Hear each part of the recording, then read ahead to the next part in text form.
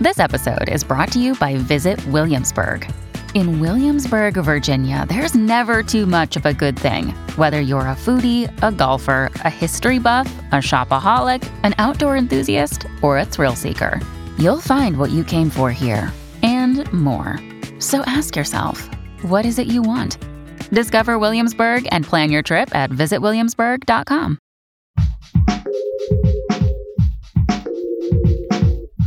What if you could become a better person? Not by working harder, but by taking one doable step a day. And not because you're a bad person now, but because there's something inside you that's ready for more. How to Be a Better Person walks you through 1 year of those tiny steps. 365 small but mighty tools you can use in the next 24 hours to make a difference in yourself and the world. My mission? To help you live your best life. Hello, and welcome to How to Be a Better Person, a daily podcast with me, Kate Hanley, author of the book by the same name. I'm releasing this episode on a Tuesday, which is the day I dedicate to talking about things that help you be a better person in your work life. Today we're going to talk about multitasking and monotasking. Now, I'm guessing that you are pretty great at multitasking. I mean, you kind of have to be great at it in today's world. Heck, you're probably multitasking right now by doing something as you're listening to this, and there is not one thing wrong with that. But there is a peril with multitasking, and that is it can start to feel like if you aren't doing multiple things at once, you are slacking, which just isn't true. Also, multiple studies have found that people who multitask have reduced ability to remember things. I'm totally raising my hand on that one. Not surprisingly, multitasking also splinters your focus. And let me tell you, there are plenty of things in this world and in your life that require focus to figure out. We need to protect our ability to stay with one thing at a time so that we can do what Cal Newport calls deep work. You know, the work that addresses the things that truly matter. Today, I am challenging you to do at least one thing without multitasking. That's right. I'm challenging you to monotask. How does this relate to being a better person? Well, I'm guessing that there are things you truly care about in this world that you want to work on improving. An issue in your community or the world, or a pet project at work, or advocating for your kids. And it's hard to be effective at that stuff if you're working on it while you're also doing 3 other things. The hitch is that it's not as easy as just telling yourself to focus. Focus is part skill, part ingrained trait, and part habit. If you haven't been doing so much of it lately, or if it's something that's nearly always challenging for you because of the way your beautiful, one-of-a-kind mind works, focusing ain't easy. Make it more doable for yourself to monotask by giving yourself some mental boundaries, the equivalent of a safe space for your mind. Everybody's got their safe space, a spot that might look constrained to the outside observer, but is actually quite a cozy spot that helps them feel relaxed. A baby's got a swaddle. A toddler's got a stroller or a car seat. A grown person might get that, it's safe to let down my guard feeling when they get in bed and pull up the covers. I know I do. Even a dog has their crate. Your mind is the same way. It actually needs some boundaries to be at its best. This presents a challenge because, for the most part, when we're at work, our attention is bopping all over the place. Co-workers mosey by for a little chat. The email inbox pings.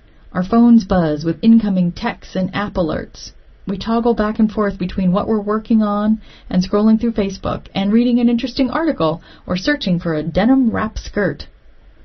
Remember how they used to teach dances by showing a series of footsteps that you could follow to teach yourself the Lindy Hop? If you could see all the directions the footsteps your mind takes throughout the course of a typical day, it would look like a bowl of spaghetti.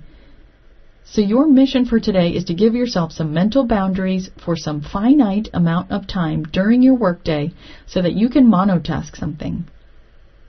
I suggest starting with 20 minutes, which is a big enough chunk of time that you can actually finish something small, but not so big that you're going to start getting an eye twitch. I mean, come on, you can easily spend 20 minutes mindlessly scrolling through your social media feed, am I right? Let's use that time to do something that matters and to build your focus muscles while you're at it. Here are some ideas on how you can establish some mental boundaries for yourself. First, put your phone in airplane mode. You can do this. It's only 20 minutes we're talking about. If that's truly too much, try for 10. Next, give yourself some boundaries on where you can go on the internet. I swear by the app called Self-Control. It's free, and you download it to your computer. It's not for your phone, it's for your computer. It lets you choose which websites you want to block yourself from being able to access, and then set a time of how long you want the blocking to last. On my blacklist, on my Self-Control app, I've got Gmail, Facebook, Twitter, Instagram, and the New York Times. But maybe you've got another guilty pleasure, whether it's a shopping website, a real estate listing website, or YouTube that lures you away from important tasks. Whatever it is, put it on your blacklist. The great thing about it is that you get to set how long you want to be blocked from going to these places. Although be careful, because once you hit start, you cannot undo it, which is part of the genius of it. I also find it helpful to set a timer that I can see or hear to really keep me on task when I'm trying to monotask something. I have an old-fashioned egg timer in the shape of a chicken that a friend gave me that works really well. It also makes me happy and helps me keep things light.